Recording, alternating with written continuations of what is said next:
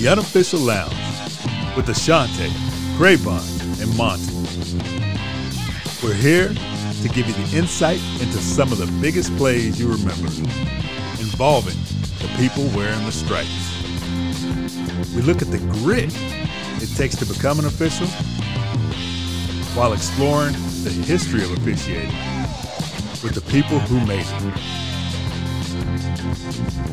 It's more than black and white. In this episode, Mr. Coleman opens up about his childhood in Cleveland, Ohio. Okay, my nature was James Kittleberger. My nurture is David Coleman. And once again, I am who I am today because of Fred Merritt. Mr. Coleman talks about the feeling a national championship will give you. That, for me, was extremely fulfilling. And one of the most fulfilling experiences that I have had in my career as a leader in officiating. Mr. Coleman shares his excitement about changes in the Pac-12. I'm very excited and very pleased. Merton's a good man. As I said earlier, we knew each other at the NFL. He's a great add to the Pac-12 staff. All right, everyone, welcome back to the Unofficial Lounge. We are joined today by the Vice President of Officiating for the Pac-12 Conference, David Coleman. A little background on David. He was born and raised in Cleveland, Ohio. He is a graduate of West Point. He served more than 20 years in the U.S. Army, retiring as a lieutenant colonel. Spent multiple years as a human resource director for multiple different companies before being hired to the NFL as director of officiating. Then leaving that job to now become the vice president of officiating of the Pac-12 Conference. Please, everybody, welcome David Coleman to the Unofficial Lounge.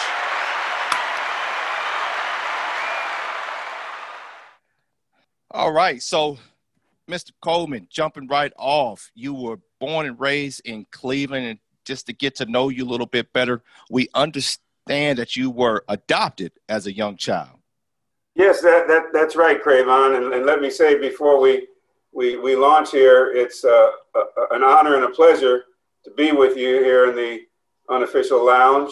Thank you for the invitation. I look forward to spending this time with you to talk about me and football and whatever else might come up. Thank you, sir. Thank you.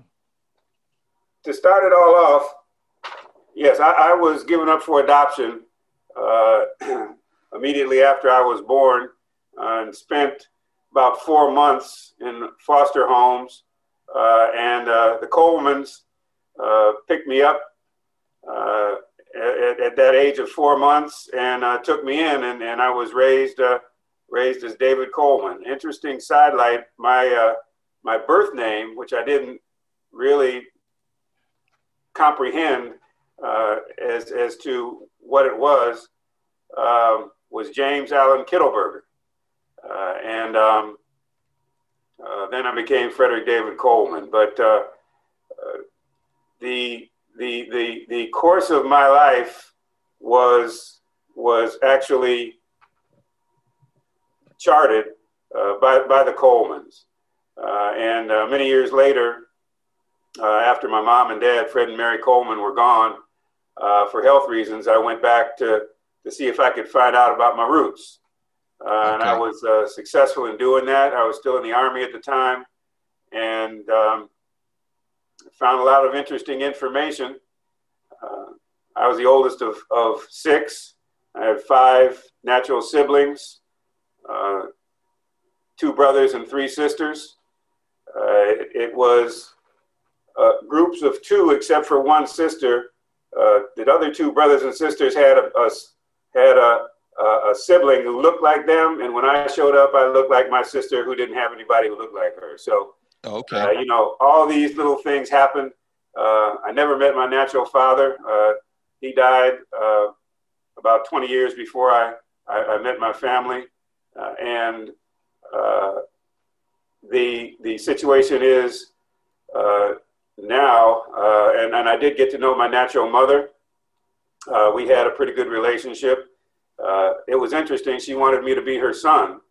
and I said, Joanne, her name was Joanne. I said, Joanne, you gave me life. Thank you very much. But my parents were Fred and Mary Coleman.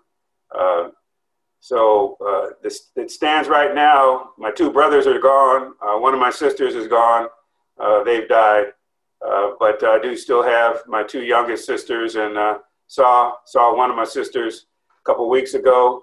She brought her daughter to Cal Berkeley, where she's entering a graduate program in energy management. So I've got that one of my family members, one of my nieces here to spend some time with as we go forward. But it's about nature versus nurture. Okay, my nature was James Kittleberger. My nurture was David Coleman. And once again, I am who I am today because of Fred and Mary. So, Mr. Coleman, growing up, did you know that you were adopted, or is just something you found out later on in life? I knew. Okay. Quick bit here. When I found out my true roots, my birth certificate was locked up in Columbus, Ohio, in the Bureau of Vital Statistics, and I had to sign for it. It was in a sealed envelope.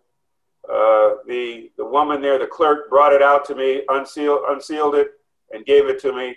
And I looked at my birth certificate, and I saw that my name was James Allen Kittleberger. That was news to me, but I immediately went back to an event when I was about 4 years old, skating around on my roller skates in the kitchen while my mother, Mary, was cooking. And I asked her, Mommy, what was my name when you got me? And she said, James Kittleberger. Wow. But that did not come back to me until I saw it on the paper. So I knew it. Wow. I knew it from my earliest memory. And what my folks always told me when we'd have a little spat or something like that, and I'd get in trouble and say I was going to run away or I was going to do something crazy, or talk about another kid and what they were doing and why couldn't I do it, and they'd always remind me that Davey, we got you because we wanted you. So I was cool with it. I didn't know the true history of being biracial until I met my natural family. I had no idea about that. But my earliest memory took me back to the fact that I was in fact adopted, but I was in a loving home, and along the way, I just fit in with the Coleman families, with my mother's side, with my father's side. I had cousins I looked like, had great relationships with all the members of the family, and was totally accepted by both sides of the family, and it wasn't a big deal because I just fit in. Okay. So did you play any sports growing up? Yes, I did. Played organized sports not until I was in high school. But growing up on the block, there was the basketball hoop down at the corner. We used to play a game called Strikeout in the schoolyard. I don't know if you ever played Strikeout. Okay, there was a strike zone painted on the side of the building, and somebody pitched. You hit rubber ball, and you had fielders out there, and that was kind of our baseball. We played a lot of pickup. There was a vacant lot over 2 streets from us where the kids on my street would play football, pickup football against the kids on the other street. And Jim Brown, football player, lived right next door to this vacant lot where we played. And oh, wow. Once or twice, he came out and leaned on the fence and watched us play, and the game got really good. He never threw the ball with us. He never did anything like that, But Jim Brown, was an icon when we were kids. He was playing for the Browns. The Browns were a good team. They won. That's when they didn't have a Super Bowl, but that's when they won a championship, beating the Baltimore Colts. And many years later, when I was an instant replay official for the National Football League, Mr. Brown was there. This was a game several years ago when the movie on Ernie Davis came out. Oh, okay. You know, the story of Ernie Davis, who was the next Jim Brown at Syracuse, but unfortunately had leukemia and never played. But Mr. Brown was there, and he was sitting in a golf cart, and I walked up, waited my turn this was on the sideline before the game, waited my turn to say, hey, Mr. Brown, I just want to introduce myself to you. And I did that. We started chatting, and he asked me, he looked at my credential, he saw instant replay. He said, well, tell me about what you do. We're chatting. People were trying to come up, talk to him. He said, don't you see I'm talking to Mr. Coleman here? You know, you have to come back later. So I said, Mr. Brown, let me ask you a question. You used to live on 147th Street in Cleveland, right? He said, yeah, that little white house. I said, yeah, well, I grew up on 145th. And I said, Mr. Brown, do you remember the kids? And he finished the sentence, who played football in the lot next to my house. You're one of them, aren't you? I said, yes, sir. So we continued to talk. But you know, just growing up in Cleveland, so many special things happened to me and interesting crossings and back and forth that, you know, just I look back on, and then to have the opportunity to meet Jim Brown, and I've seen him a couple times ever since. We'd even talked about playing golf. I don't know if he's still playing or not, because he's kind of older and his health is not as good. Haven't gotten to do that, but yeah, those are just some of the special memories that I have from growing up as a kid in Cleveland. So how was it growing up in Cleveland and then going to West Point? It was tough, because when I was growing up, it was not popular to be in the military. You know, it was the Vietnam era. There were kids who I knew who went to Vietnam. There was a young man a little bit older than I was, lived on my street, went to the Marines, never came home. And a lot of people tried to dissuade me from going to West Point. But it was something that I wanted to do because, you know, looking at my father, he was a World War II veteran, went to college on the GI Bill. He got a commission and served in the occupation forces in Germany at the end of World War II after he carried mail. Before that, and went back to carrying mail, got his college degree, went to law school, but he was in the National Guard and Reserves. And he used to bring the Jeep home. He had a Jeep. And he used to bring it home and park it in the garage, and he'd take me for rides in it. He wasn't supposed to do that, but I was about to say, could you bring the government equipment home? Hey, it was the 50s. It was the 50s. It was different back then. He got that Jeep home every week, you know. Yeah, it was a little. The world was black and white. Yeah, it was easy there, but. I kind of became a mascot for his National Guard unit. He was a company commander in the 372nd Infantry, which was actually a black infantry unit in the Ohio National Guard. I had my little uniform. You know, I'd go to drill when they met on the weekends. I went to Camp Perry, where they qualified for their marksmanship and things like that. And I was, like I say, I just hung out with them. So the Army thing, I just got a bug that bit me. And I just started talking about the Army. And Dad and I would talk about the Army. And we had this conversation. I'm about 12 years old. He had brought home a West Point catalog and laid it on the dining room table. And it sat there for a couple days. You know, my mother moved it when she was fixing dinner and then put it back again. Finally, I picked it up and looked at it. And I said, Dad, did you bring this? He said, yeah, I just want you to see about West Point. I said, well, what's West Point? He says, well, if you want to be in the Army, you need to be an officer so you can be a leader.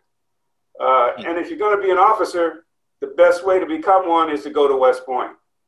So I set myself at age 12 on the trajectory of preparing myself to attend the military academy. You know, getting back to the sports, I played a very good game of football. I was a linebacker and an offensive guard in high school. I was all independent. Among the independent, there was no conference, but I was on the all independent team. had some offers to play football from some smaller schools. I actually got an invitation and went to University of Michigan, but I knew that wasn't really serious. I wasn't D1 quality in terms of my football. But that was a nice trip, and met some people up there that gave me some lasting memories. But I was also co-captain of the baseball team, and so I had a good athletic background, and that just in a small high school. You needed to be physically fit to pass the entrance exam for West Point. So that environment of sports and athletics, as well as the encouragement of my family. And by the way, Dad knew the congressman. Lou Stokes was the congressman in Cleveland. It's always good. It's always good to get a hand up. Yep, he nominated me. I got turned down at first. But they went back and got reconsideration, and I got into the class in 1973, and the rest is history from there. So at West Point, wow, were you boxing? Is that where your officiating prowess started? Yeah, I was a boxer. We had to take a boxing class in PE, and I didn't like wrestling, but I enjoyed boxing. Boxing was something we used to do back on the block. We'd have some gloves, and we'd get back there, and we'd, push and shove and all that kind of stuff. So I enjoyed boxing, and my boxing coach, instructor, was the head of the football intramural program at the academy. We played D3 quality football. Because everybody was a good athlete who came to West Point at the time. And it's pretty much the same still. But you could only play a sport, an intramural sport, for 2 years. And then you had if you stayed affiliated with the sport, you could either coach it or officiate it. So I played my first 2 years and went to Coach Creighton. And like I say, he was the head of the program, and I asked him, I said, can't we make an exception to policy here, Coach? And he said, Coleman, you know the deal. You either, if you want to stay with football, you know the two things you can do. You can officiate or you can coach. And he said, what do you want to do? And before I could answer him, he said, you're going to be an official. So he gave me, I had black shorts, gym shorts. He gave me a whistle, a flag, and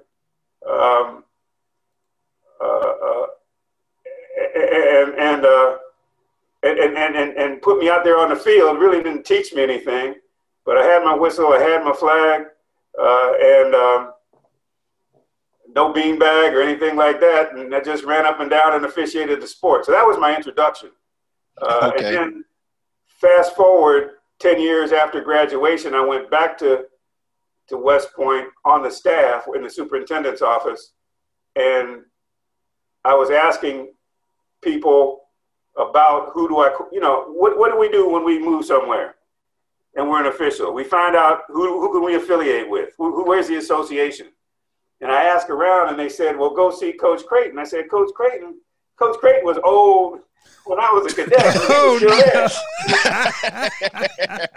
Coach Creighton he was still there. So I went and found Coach, and he was still coaching boxing and all that kind of stuff. And I was an intramural boxer too. I boxed 167 pounds in the intramural program. Hold on, before you go anywhere. And he helped me along. What was your record? Everybody undefeated. You Knocked out can't all go too contenders. far, Mr. Coleman, without telling us your record. He was undefeated. He ain't got to state it. I don't remember how many fights I had, but I only lost one. Oh, there we go. All right. There we go. He lost the weigh-in. He ain't lose a fight. So, Mr. Coleman, before we get too deep on your officiating, which we're gonna get to, let's continue on with your military career, and we're very interested in how was it working for General Colin Powell? Hold up. He got to get there, Cravon. He had to start out as a first lieutenant. Second lieutenant to get there. Like, so what was your first military assignment? Okay. Did you have a dream of going to working at the Pentagon? Well, that's how I started officiating. And when I graduated from West Point, I had hurt my knee in intramural sports, and I had surgery on it. It was really a cartilage situation, but that was before arthroscopes and things like that. So had a knee operation. And when I got my commissioning physical, I was disqualified from combat arms. But because they had invested a 4-year education in me, they didn't let me go. They gave me a waiver to be commissioned in a non-combat branch. So I chose the Adjutant General's Corps, which is human resources, which was the best decision that I ever made. Gave me a bad knee that is still bad today. And that's another story as to why I had to stop officiating on the field. But with that said, my first assignment after basic officer training was in the 101st Airborne Division.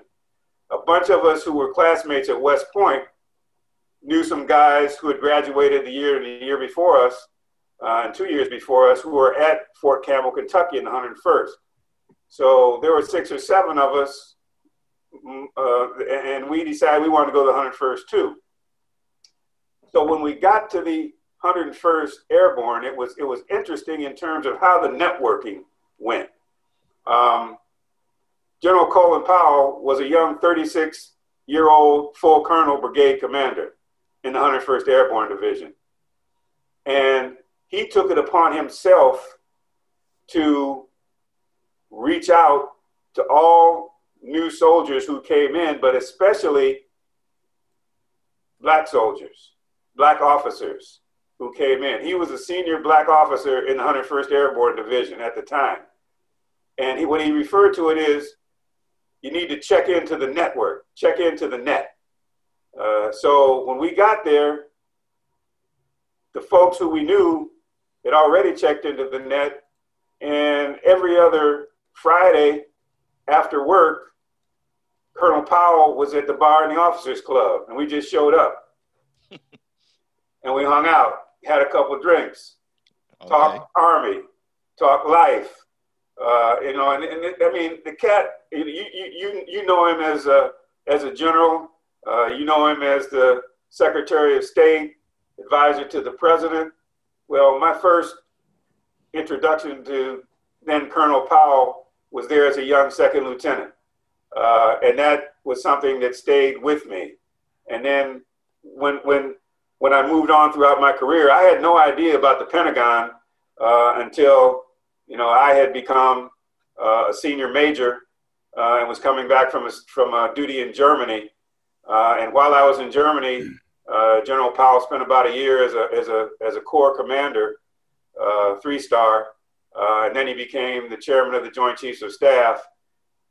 And I don't know if it's true or not, but he might very well have seen my name on a roster of people coming to the Pentagon, but I ended up in the Deputy Chief of Staff for Personnel's office in the Pentagon.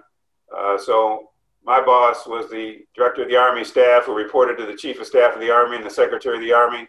General Powell was the Chairman of the Joint Chiefs, so he was their boss. And I'm walking down the concourse one day, went into the bookshop, and there's General Powell. Now, we had name tags on, but he looked up and he said, "Coleman, what's going on?" And I said, "Sir, I'm good. How you been?" He said, "It's been a long time, hasn't it?" And he actually remembered me from the 101st. So he started the conversation. Just, wow. So, so we used to sit on our meetings. I was a note taker and memo writer for the senior Army leadership. And, heard, General Powell never came into those meetings, but he would be on they call it the bat phone. He'd be on the squawk box on the teleconference, participating in those meetings. Would run into him every now and then, but he was a great influence on me just by virtue of his stature, and then me having the opportunity to observe his career as it unfolded. And I ended up back in the 101st as a lieutenant colonel. So my first assignment in the Army was in the 101st, and my last assignment in the Army was in the 101st, where I was called the G1, the G staff, the general staff. Number 1 is personnel administration, human resources. Number 2, G2 is intelligence. G3 is plans and operations. That was David Petraeus at the time. We were in the same company at West Point. So, hold on, slow down. You can't just run past that, Mr. Coleman. You can't. You name dropping these names like you saying Craven names. You know. Well, Petraeus and I were in the same company. He was a year behind me. We were in the same group of cadets. You know, in fact, I was his team leader when he was a plebe, a first-year cadet. I got a picture somewhere of him with his back against the wall, holding his rifle out when we were hazing him. Whoa! I would reframe when you guys were having he can say it. Situation. He can say it. The statute of limitations over with, Monty. I mean, that was back in the 60s. Yeah, it was early 70s. Give me credit now. Come on. My bad. But Petraeus and I were always cool. And, I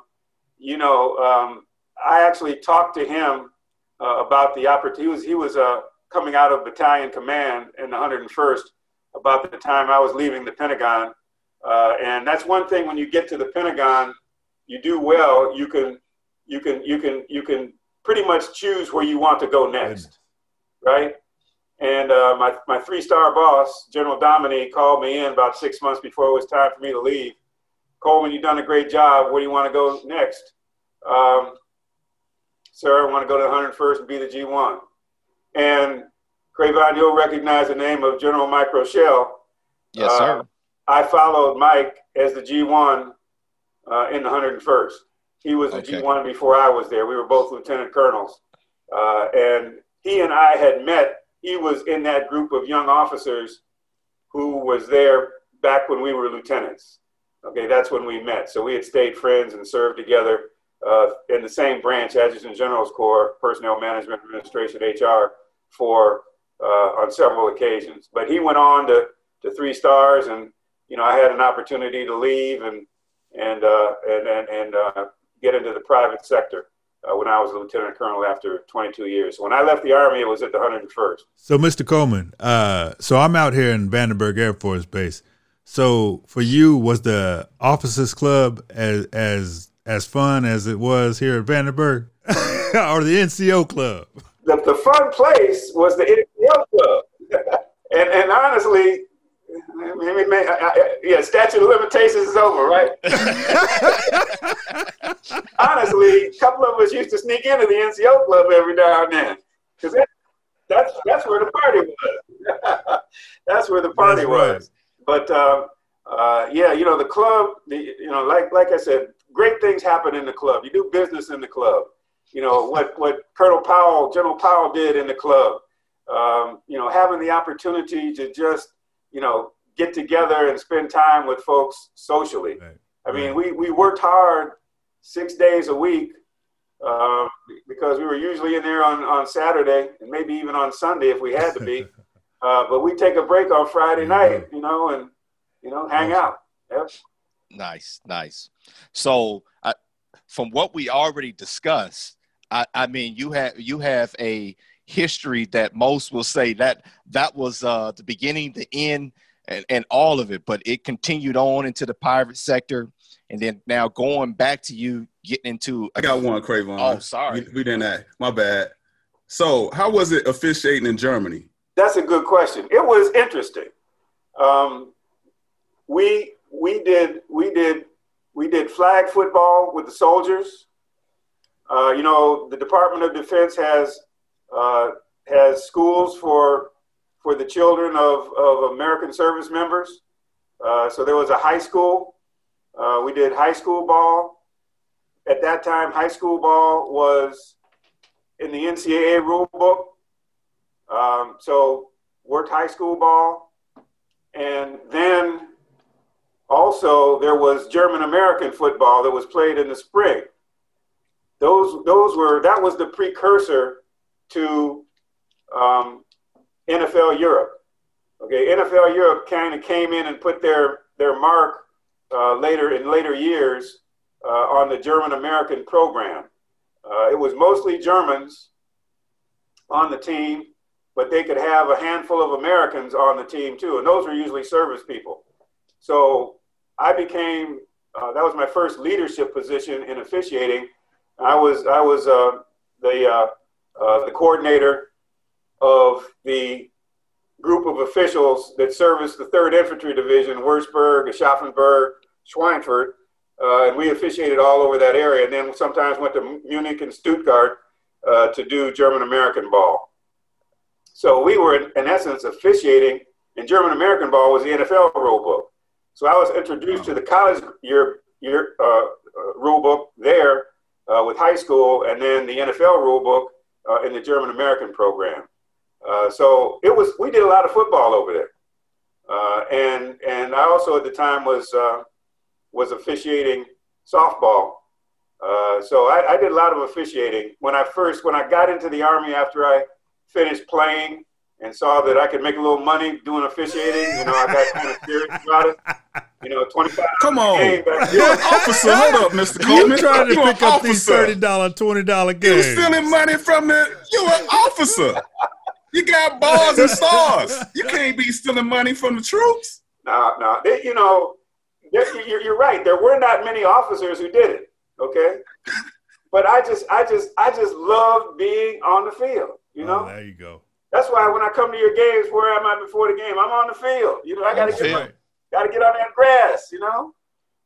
Okay. So that the Army did a lot for me, but it introduced me to officiating. And then when I got back to the Pentagon, I got to tell you that's where I met Tom Beard. Got you. My first conversation with Tom Beard was somebody told me, once again, like when I found Coach Creighton, who do I talk to get associated with somebody in D.C.? And I'd called the CIAA, and the supervisor of the CIAA at the time didn't need anybody. I actually missed a year. I was in transition. My first year in the Pentagon, I didn't officiate, so I had some time to work on it. But he gave me Tom Beard's phone number. So I called Tom Beard. I'm sitting at my desk in the Pentagon, and I introduced myself, Mr. Beard. My name's David Coleman. I was still a major at the time in the Army. Work at the Pentagon. I'd like to get affiliated with officiating, and I told him who told me to call him. Beard said to me, "Well, Coleman, I don't know you. I don't know anything about you. You're going to have to show me if you could officiate." Oh, wow. I took the phone. Wow. I looked at it. I said, "Who is this?" Wow. Who is this? And this is after you've already told him that you're working for the Pentagon and he didn't care at all. Yeah, he tried to name drop once. Hey, he called from the company phone. Like, this is before call blocking worked. He got a block number. Yeah. But Mr. Beard became the godfather. I never had an official godfather. Okay. So Beard became my godfather. He was my godfather in officiating at that particular time, and he was my godfather in life that I never had. Beard did a lot of things for me, and with me. When I was going through some tough times in my life, Beard was there. If I didn't call him once a week, he called me. Why didn't he call me? All right. And he was, I don't know if you guys ever had the opportunity to get to know Beard, his legacy, but he was a great man. So I got a question for you, Mr. Coleman. Does the affectionate nature that you have for Tom Beard go back to the situation with the adoption and everything, just finding yourself? Do you think there's any connection there? Not really, because I had not yet found my true self at that particular time. Okay, that was a few years later. But when I did go through that transition in my life of gaining that information, Tom and I had some very deep and meaningful conversations about what was unfolding for me at that particular time. Okay. So, Mr. Coleman, you make it seem like it was easy. I know, as like you said, you was a major. It's not hard for you to give up your time to officiate. So how did you have to fluctuate between you doing your military duties and taking those time off from stealing those games from those enlisted guys that you was taking them from early on? Well, in the Pentagon, I really couldn't do it. When I got to the Pentagon, I was focusing on high school. I was in the DC district, and that's when I got into the D3 college. Gotcha. But out there, when you're in a combat unit, sports are a big part of it. Yes, so, they take it serious. You know, if I told the colonel that, hey, sir, I got a game this afternoon, or let me leave early to go to a game, you know, it was all good because we were working with the troops. There you go. Yeah. So it was part of the total program. Awesome. Wow. Got you. We need more bosses like that in the real world. I know I know. But hey, Mr. Coleman's one of them. Hopefully, me and Monty get the chance to experience that. Oh, here we go. Here go the first time. So, number one. does that total program fall into the program you created while you're working with the NFL? Are you talking about the ODP? The working with the college officials and things like that? Correct. The ODP program. Does that total ODP? Person program? Yeah, well, that goes back to my military training. You know, sometimes people criticize me for talking about that too much, but when you spend 26 years of your life, 4 in school and 22 on active duty, there's certain things that one learns that just don't leave. Okay, Right. There's the work ethic. Yeah. You know, there's the tenets of leadership. There's caring about people, taking care of the troops. Craven, you hear me talk about the troops, right? Oh yes. Oh yes. So you know, all of that goes into the opportunities that might come about. And when I retired from the Army, that goes back to high school. Once again, connections. You know, it was my high school classmate. We played baseball together and football together in high school, who had this packaging company in Cleveland. And we saw each other at a reunion. And he said, "What you doing, man?" And I told him, "What you doing?" He said, "Well, I got this little company out there that we do packaging materials."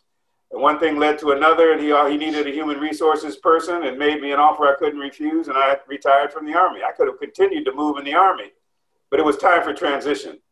And I've been blessed in terms of things happening for me at the right time and being in the right place to take advantage of them. Getting to the Pentagon and meeting Beard, meeting Johnny Greer, meeting Larry Upson, meeting Ben Montgomery, all those names you know and recognize. Scott Edwards and I, who's currently an NFL official, we used to drive to MEAC games together. Okay. Boris Cheek. Wow. Boris will tell you if we're joshing around, that I showed him how to wear his uniform back in the day when he first started. Okay. One thing everybody needs that person. Huh?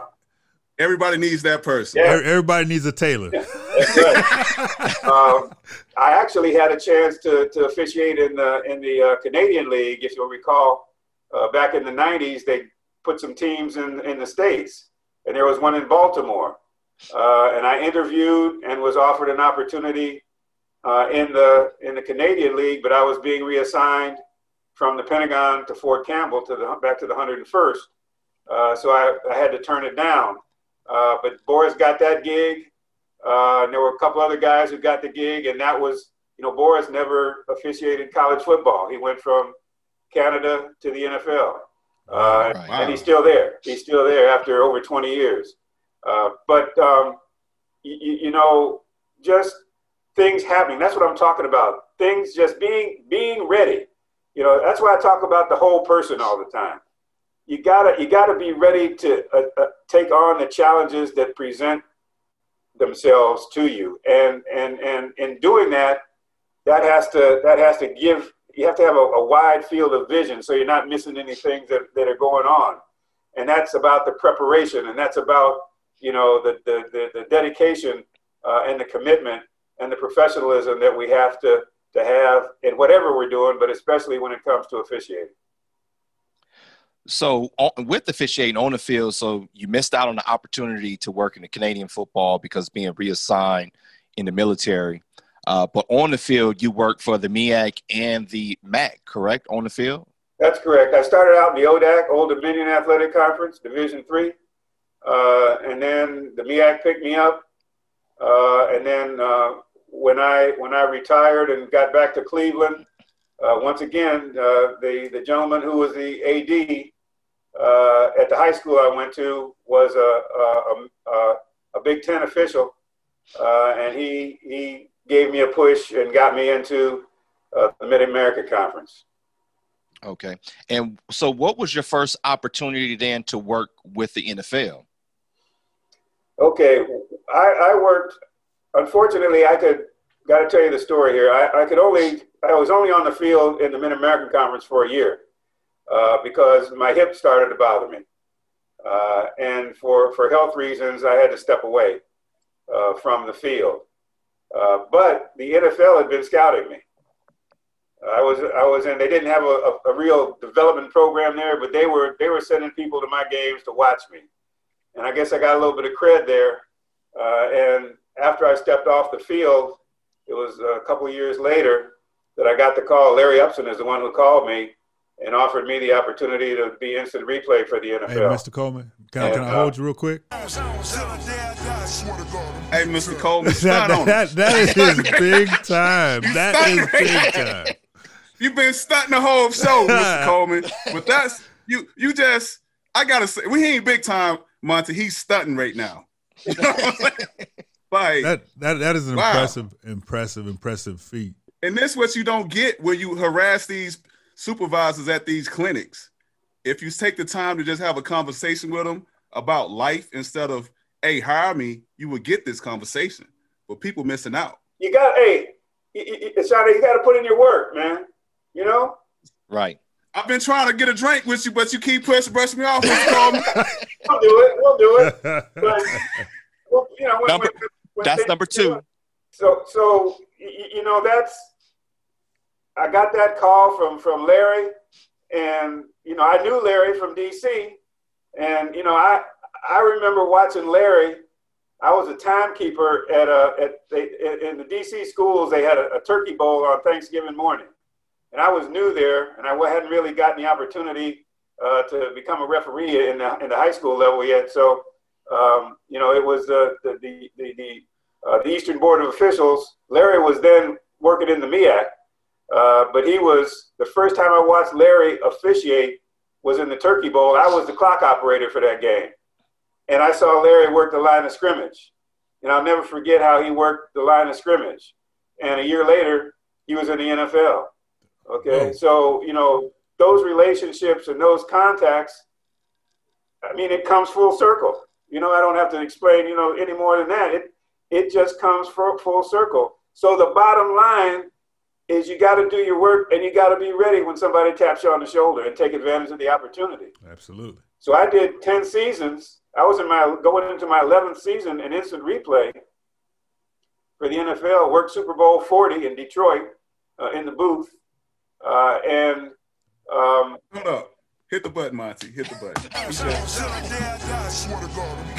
We can't call you big time the whole episode, Mr. Coleman, but you just kind of 10 years in the NFL working, and then Super Bowl 40. to the Super Bowl. Congratulations, sir. I hate to interrupt. My bad, Mr. Coleman. No, just had to state that. And it was that DC connection, Now, I know you got your connections where you're in LA or wherever, but that DC connection led me to the full-time opportunity at the NFL. And that was a call from Johnny Greer, who said, hey, they're looking, Carl Johnson had just become the VP of officiating, and they were looking for someone to come in and help him out. And at the time, I had transitioned from the packaging company because my buddy had sold that business.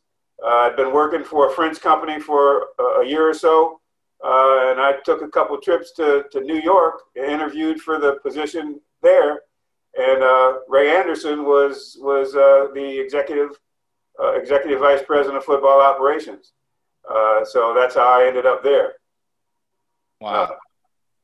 So now leading into you being a part of the Pac-12 as vice president of officiating, that circle kind of continues because Ray Anderson is now affiliated with the Pac-12 as well. So once again, that circle of influence and people that you got to know and being prepared in those situations probably put your name in a hat for the Pac-12 position. Build your network. Exactly. Build your network. Exactly. Hey, it's about knowing the right people. I keep telling Monty he messed up knowing me. He got to pick his best friends better. Well, that's why I'm talking to Mr. Coleman. and you know, Merton, that's where I met Merton. Okay. Merton So was, we go talk about a little later. we go talk about him a little bit later. But let's kind of get into now you becoming the vice president of officiating of the Pac-12, in charge of coordinative officials, in charge of football as well. So when it comes to officiating, kind of what we've been talking about, it's usually that, it's a circle of people that we know that are getting these positions, are getting hired into the conference. Our LA connections, in a sense, Southern California connections help us get into the Pac-12. How was it for you coming all the way from the East Coast, that DC area, now coming to the West Coast and, really in a situation to where you were out of your area, to where the officials on the field didn't really have the knowledge of who you were? Well, that was DC by way of Cleveland and Pittsburgh before I got here, and New Jersey, okay, for the NFL. But once again, you got to reach back. I had to reach back and take everything that I had. In the Army, we call it the rucksack, which you put on your back, got everything. When you go to the field, you got your rucksack on your back. Yep. You keep that rucksack and you just put stuff in there. And when it's time to bring it out and look for a new opportunity, those experiences can hopefully translate into demonstrating potential, and potential is very important. And when I look at an official, I'm looking at potential. Okay, because usually an official, who I'm looking at, hasn't officiated at the level where I am having a responsibility in the management arena. So does this person have the potential? So I've always tried to bring my potential to an opportunity and then demonstrate my ability to live up to that potential once I get that opportunity. And I've been very fortunate in having people see that potential in me. And that's what happened with the Pac-12. And they checked me out very, very clearly. They did their diligence, and I had no idea, before I got that call about the possible opportunity. Honestly, I didn't know that much about the Pac-12. I knew kind of the schools that were there. I'm not a West Coast person. I've moved many times, almost 20 times. I've moved in my professional life, moved from one place to another.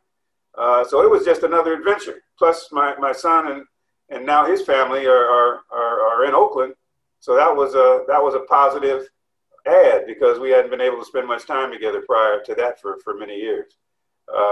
So, being ready, bringing that potential and selling oneself to the decision makers that that I can step up to whatever the challenge might be. And this was a challenge.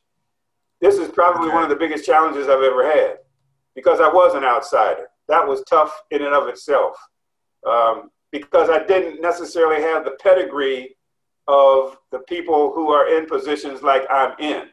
Not to say I'm not qualified for it, because I feel I totally am qualified for it.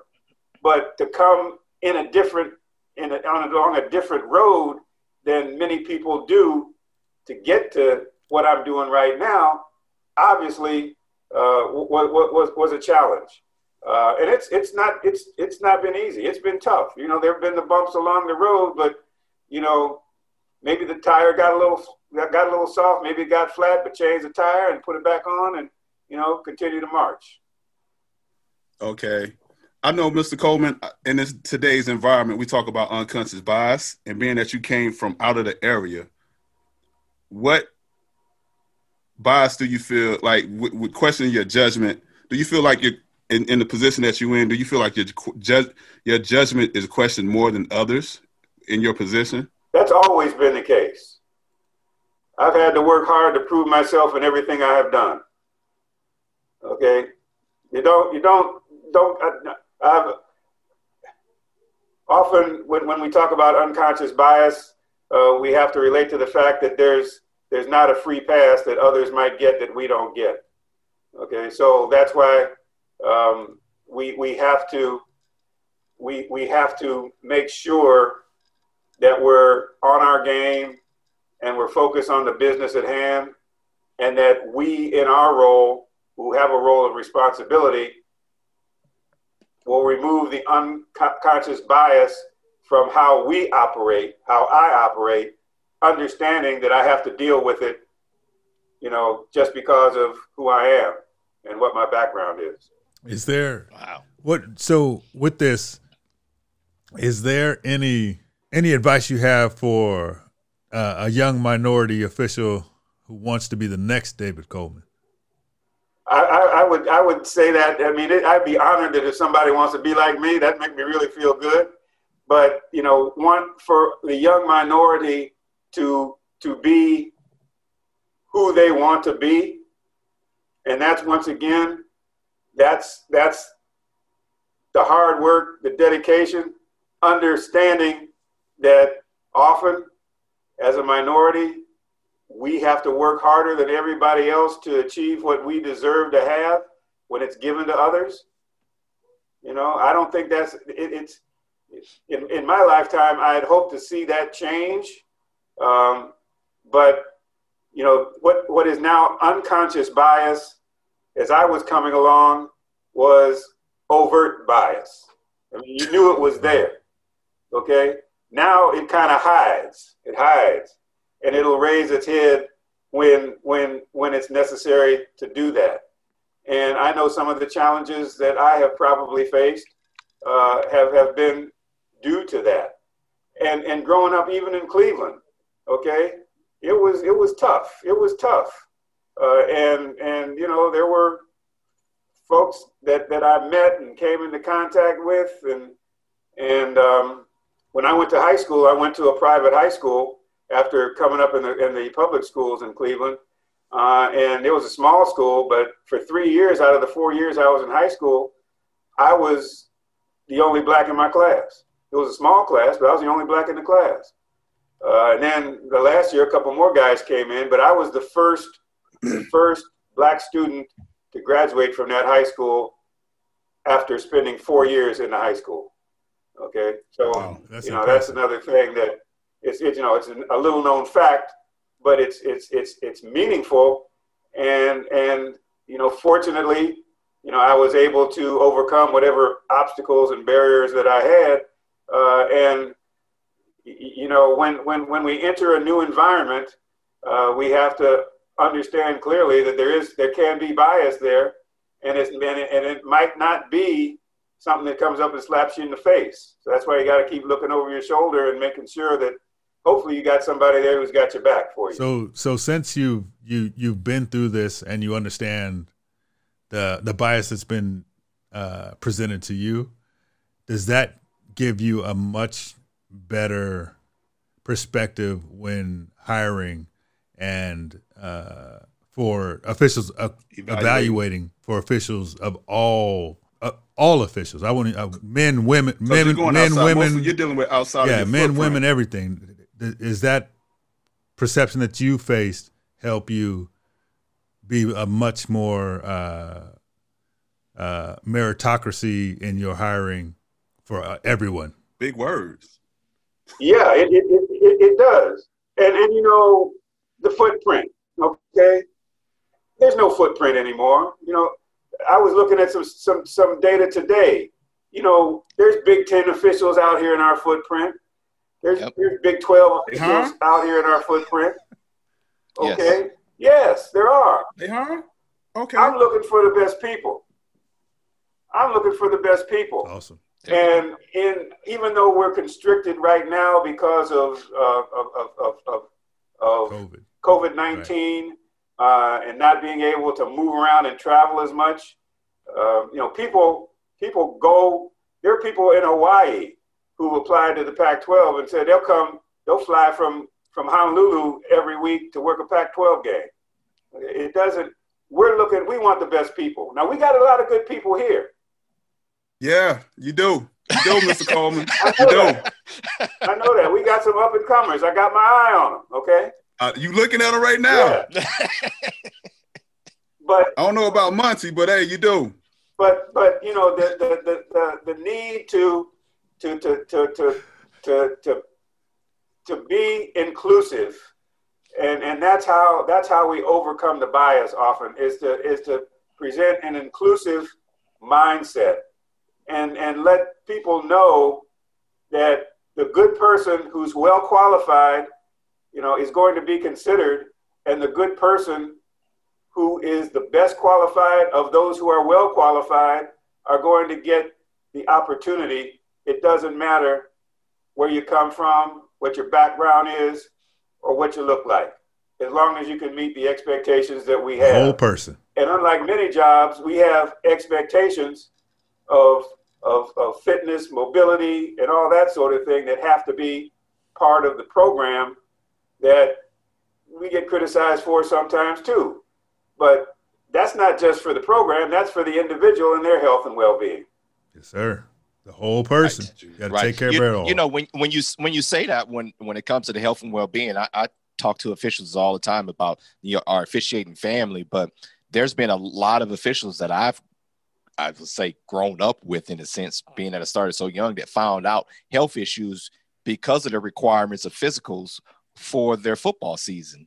And that's what brought up the health issues. So when you say it's not just for the football field, it's for the health of the whole person, it's really true. It is. Thank you. Yes, it is. I'm gonna hit you with a softball, Mr. Coleman. This gonna be a good one. All right. After last year, you guys your conference had to deal with being some scrutiny. How was the vindication of knowing that your crew worked the championship game and it went off with no problems? That was one of my best experiences in officiating football.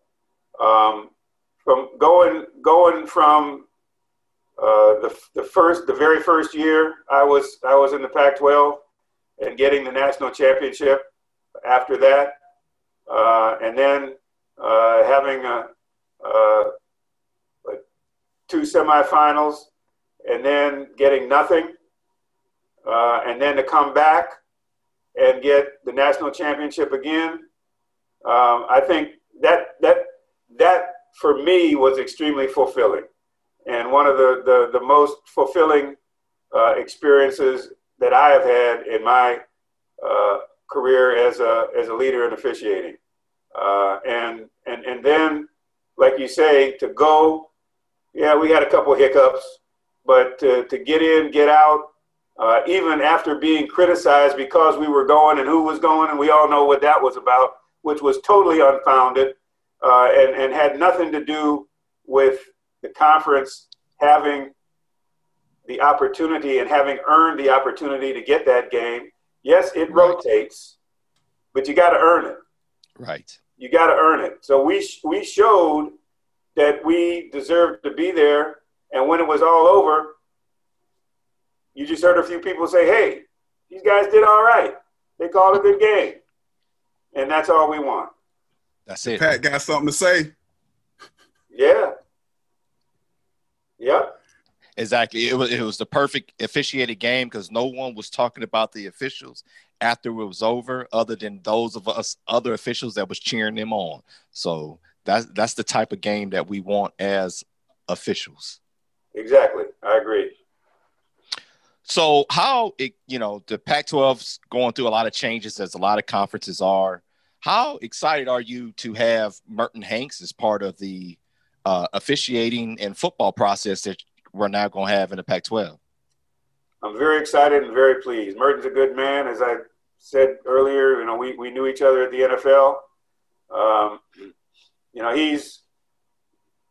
He's someone who understands officiating, obviously understands the game, understands all aspects of the game, and he's a great add to the Pac-12 staff. We've already spent a lot of time together, getting him on board and getting him settled into his role. And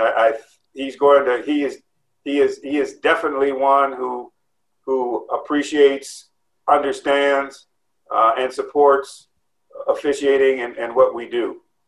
So we're in a very good place with Merton being added to our staff.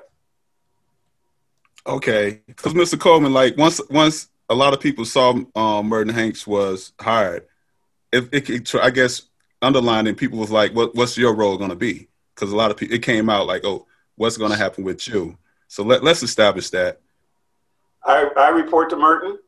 Gotcha. Merton occupies the position of Senior Associate Commissioner for Football Operations, which is the football administrator, and that's what Woody Dixon did. In addition to being the general counsel and the chief negotiator and all of the things that Woody did, we now have a person in Merton who is totally focused on football. And to be in his position, you need somebody to run the officiating. Okay, so I continue in that role, reporting to Merton. Does that clear it up? That's perfect. Hey, I'm just put some respect on your name. That's all I want to do. That's all. All right, Mr. Coleman. So we're at a point now. We're gonna, if you don't mind, we're gonna have a little thing. We have a section of the show that's called Under Review. I'll ask you 3 questions, and just off the top of your head, just answers. Nothing too mind bending. Try and keep it easy. We're a very relaxed show here, sir. Okay. All right, Mr. Coleman. Where has officiating allowed you to travel had it not been for officiating? It took me to London for a London game as an instant replay official. Ooh. Yeah, I've never been to London. But you already was in Germany. You've been. But I hadn't been to London. Across the world. That's a train. The world. Come on. See, you too busy getting them intramural games. You could have got on the train and went to London. Yeah, we focused on France and Belgium when we were over there. Yeah. Gotcha. So hold on, Mr. Coleman. What was better, London or Sydney for football? I enjoyed Sydney more. Okay. I enjoyed Sydney more. I've heard Australia. He's saying that because he was on the game with you, Mr. Coleman. Don't encourage him. All right. You had fun, didn't you, Craven? Oh, had a great time. I'm still trying to convince my wife to this day to take that flight because I'm ready to go back to Sydney. I loved it. Yeah. All right, Mr. Coleman. What career accomplishment has made you the most proud? Oh boy. And that's officiating or in life, field of life, officiating or life. Being most proud is to having, based on the work that I have done, being able to take care of my family and to positively influence some young people along the way who can maybe learn a few things from me. So it's kind of a general answer, but it's about giving back, and it's about taking care of our needs and those of the ones who I love. Appreciate it. Okay. Mr. Coleman, what do you think of when you're in the command center and the R from a game says the previous play is under review? I say, get it right.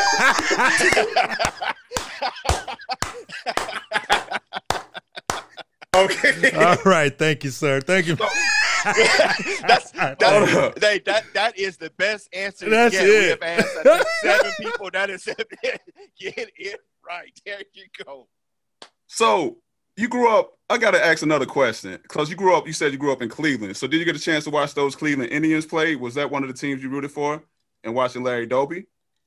You want my Larry Doby story? Yeah. Okay. Yes is the answer. Gotcha. My earliest memories in life, I mentioned what my mother told me about what my name was. And my other earliest memory in life, which has stayed with me always, I didn't have to come back to that, with a reawakening like I did with what my mom said. But going to my very first baseball game, and I was almost 3.5 years old. Went with my dad, and the Indians were playing, and Larry Doby made a catch in the outfield. He was playing left field, and we were sitting in the stands by left field, where he literally went on the cyclone fence, balanced himself on his waist, caught the home run ball, and brought it back into the field.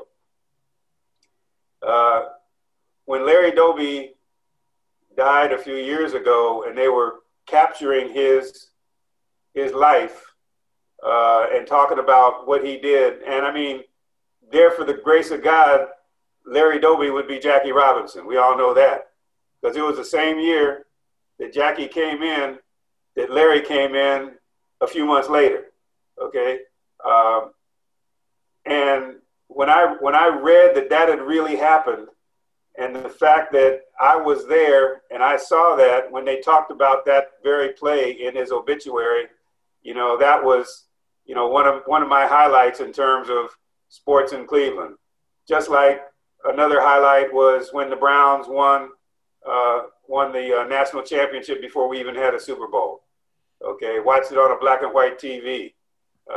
Didn't get to go to the game, but and great memories are we did have season tickets in the bleachers. They didn't call it the dog pound there, but the bleachers out there where the Reverend Pogue would preach fast on Sunday so we could get to the game on time.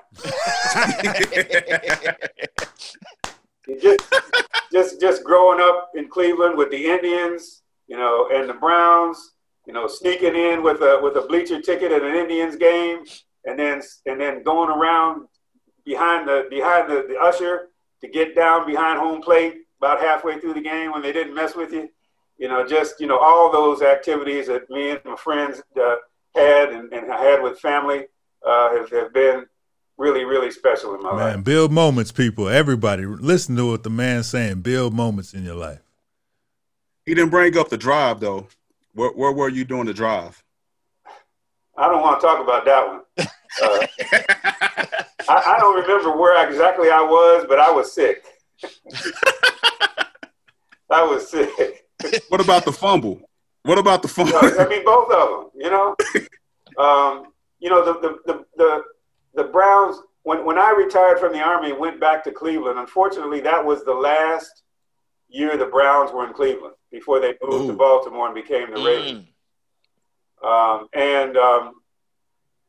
That experience, one of the first things I did when I got back to Cleveland after I was moving back there, I went and got my season tickets for the Browns. Okay. 40-yard line behind the Browns bench, great seats, about 4 or 5 rows back. I was officiating college football at the time. So, I'd get back from my game on Sunday, go straight from the airport. My wife would pick me up. We'd go straight to the game, watch the game. Nice. And then all of a sudden, 2/3 of the way through the season, it all fell apart. And the stadium became a mausoleum, literally. Was that They took all the advertising down. In fact, I didn't go to the final game. I gave a guy at work my 2 tickets for that final game, and he went. I just said, "Bring me one back, okay, so I can keep it as a souvenir," because they put a stamp on it. You talking Game about in Cleveland. He was talking about the Boy seats said on he the ticket. brought his wrench with him, took the seat out. You know, I got my ticket back, but I was done. But from my perspective, and this is the thing about Tom Beard, you know, when the Browns were leaving, everybody figured they were still going to be the Browns in Baltimore, the Baltimore Browns. And Tom Beard got me a cap that says Baltimore Browns on it. Okay, so it never came, but they already had a cap, and I got that in my cap collection.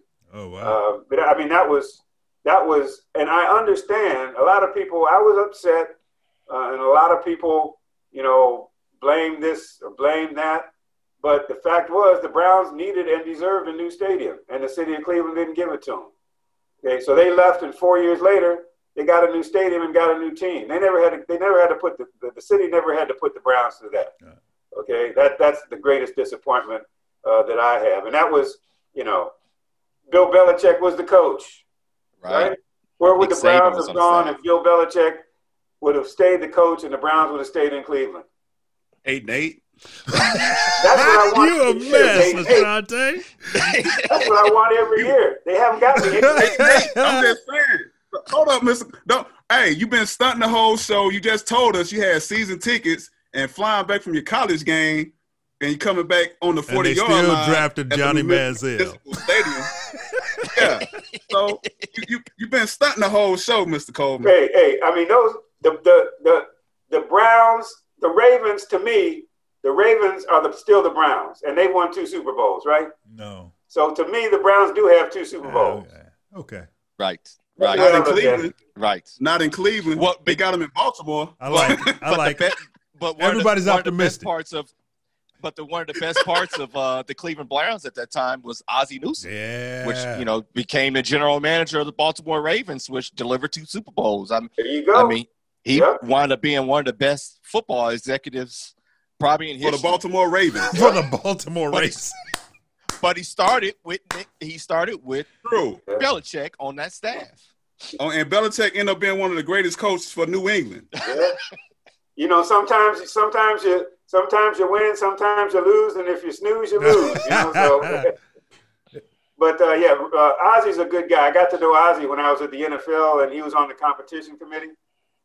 In fact, I was talking about my nephew, who's an Ozzie Newsome fan. And the next time I saw Ozzie, you know, he said, "David, I got something for you." And he gave me a jersey that he signed to my nephew, a number 82 jersey that my nephew now has framed in his bedroom. I mean, Ozzie's great people. He's a good man. Right. Well, Mr. Coleman, first of all, again, I want to thank you. This has been wait, Ashanti. Go ahead. Sorry. We're going to finish because Mr. Coleman asked, we talked about the current environment, and you wanted to bring up that, Mr. Coleman. And I know you're a leader of men, and you want to talk. Let's talk about how we should be out leading our communities. How, you know what I'm saying? Okay. And before we start, who is this a message for? The message is for anyone who's listening to us. Go. Okay. Obviously, there's football folks who are going to listen to it, I'm sure, and there will be others as well. But what I want to make reference to is our responsibility as human beings. It's a situation where, and this goes back to my days at U.S. Steel when I was the chief diversity officer. It goes back to valuing the differences that we all have as people. Yes, we have different experiences. We have different places we come from. We have different races and creeds and religions, but we're all people. And what I see is a major flaw in society today that has existed for a long time, and the pendulum has swung back. In my lifetime, I've seen civil rights. I've experienced the racism and the discrimination, and the pendulum was slowly moving in a positive direction. But what often happens is there's a backlash and things kind of return to the way they were, and people begin to take the opportunity to reach back to their deep-seated feelings and fears and insecurities, and we find ourselves where we are now. But what we all need to make sure and carry this message forward to our colleagues is that when we get cut, it all bleeds red. Okay, so value each other as human beings and make sure that we put that at the forefront, learn from our differences, and then make a commitment to go out and make things better. Okay, it's about reaching back as officials, find the next generation, okay, positively influence them, bring them along, understand that we can't do it forever. You know, that's like, you know, in leadership, you know, in business, in government, politics, you know, we always have to be bringing on the next group who's going to take our place, hopefully, and do a better job than what we did. So I think if we apply that philosophy to our social situation right now, we can begin to heal.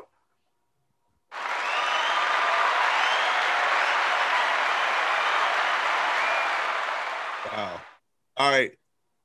And also, I want to finish on this. Like, when you brought up the 101st, yeah, my dad was at Vietnam, and that was where he was stationed as, which is funny. I just thought about that. He was a Screaming Eagle. Yeah. 101st Airborne Division. Hold on, Yeah. Ashanti, your dad was? Because my dad was. My dad's a little older than Mr. Coleman. He was in 61 They about the and same age. 61 and 63. My dad was 101st. About old. They old. Old people old. I'm saying my father was. That's just crazy. As long as I've been knowing you, I didn't know that. My dad was 101st Airborne as well. But it was the early 60s for him. It was he had 2 tours, but yeah, that's something I found out when I was looking at his service records. Yeah, So that's a great unit. I mean, it goes back to jumping into Normandy during World War II. You know, it was airborne, and it stayed airborne through Vietnam. But with the advent of the helicopter, it became the 101st Airborne Division, Air Mobile. And then after it came back to Fort Campbell, and when I got to Fort Campbell, they were just closing back into Campbell from Vietnam. The last troops were coming back from Vietnam. And there were a lot of problems in that organization at that time with the reintegration of them back into the community. But then it became air assault. Got you. So I got my jump wings and I got my air assault wings. Wow. Hey, I learned a lot from this. I hope some of you young guys, if you come approach Mr. Coleman at a clinic, don't use this podcast as a reference, but buy the man a drink. Just buy the man a drink. Thank you. Man. Well, I will say though, Monty, before we close this out, is there anything you want to say, Monty, before we close this out? No, I think the man you impressed like the rest has said enough. I appreciate it. Hit the big time button on him, Monty. I just absolutely appreciate you taking the time with us. I'm sure there's plenty of things that you can be doing, especially in this COVID period. Just thank you. Well, thank you. Thank you for allowing me to be with you to do this. I really appreciate the opportunity to share my experience. Hopefully I wasn't too long-winded, but you know, I like to tell the story, and it always makes me feel good when we got a few folks that want to listen to what this old dude did along the way. And you know, I just say, you know, let's continue to be working hard and focus on our craft, and bring along those who will follow us. And work hard and take your games to the next level, because you can do it. Be good to each other, everyone. Mr. Coleman, thank you. Yeah. Hey, We can't say much more than that other than thank you. And I mean, it has been an experience. And once again, thank you.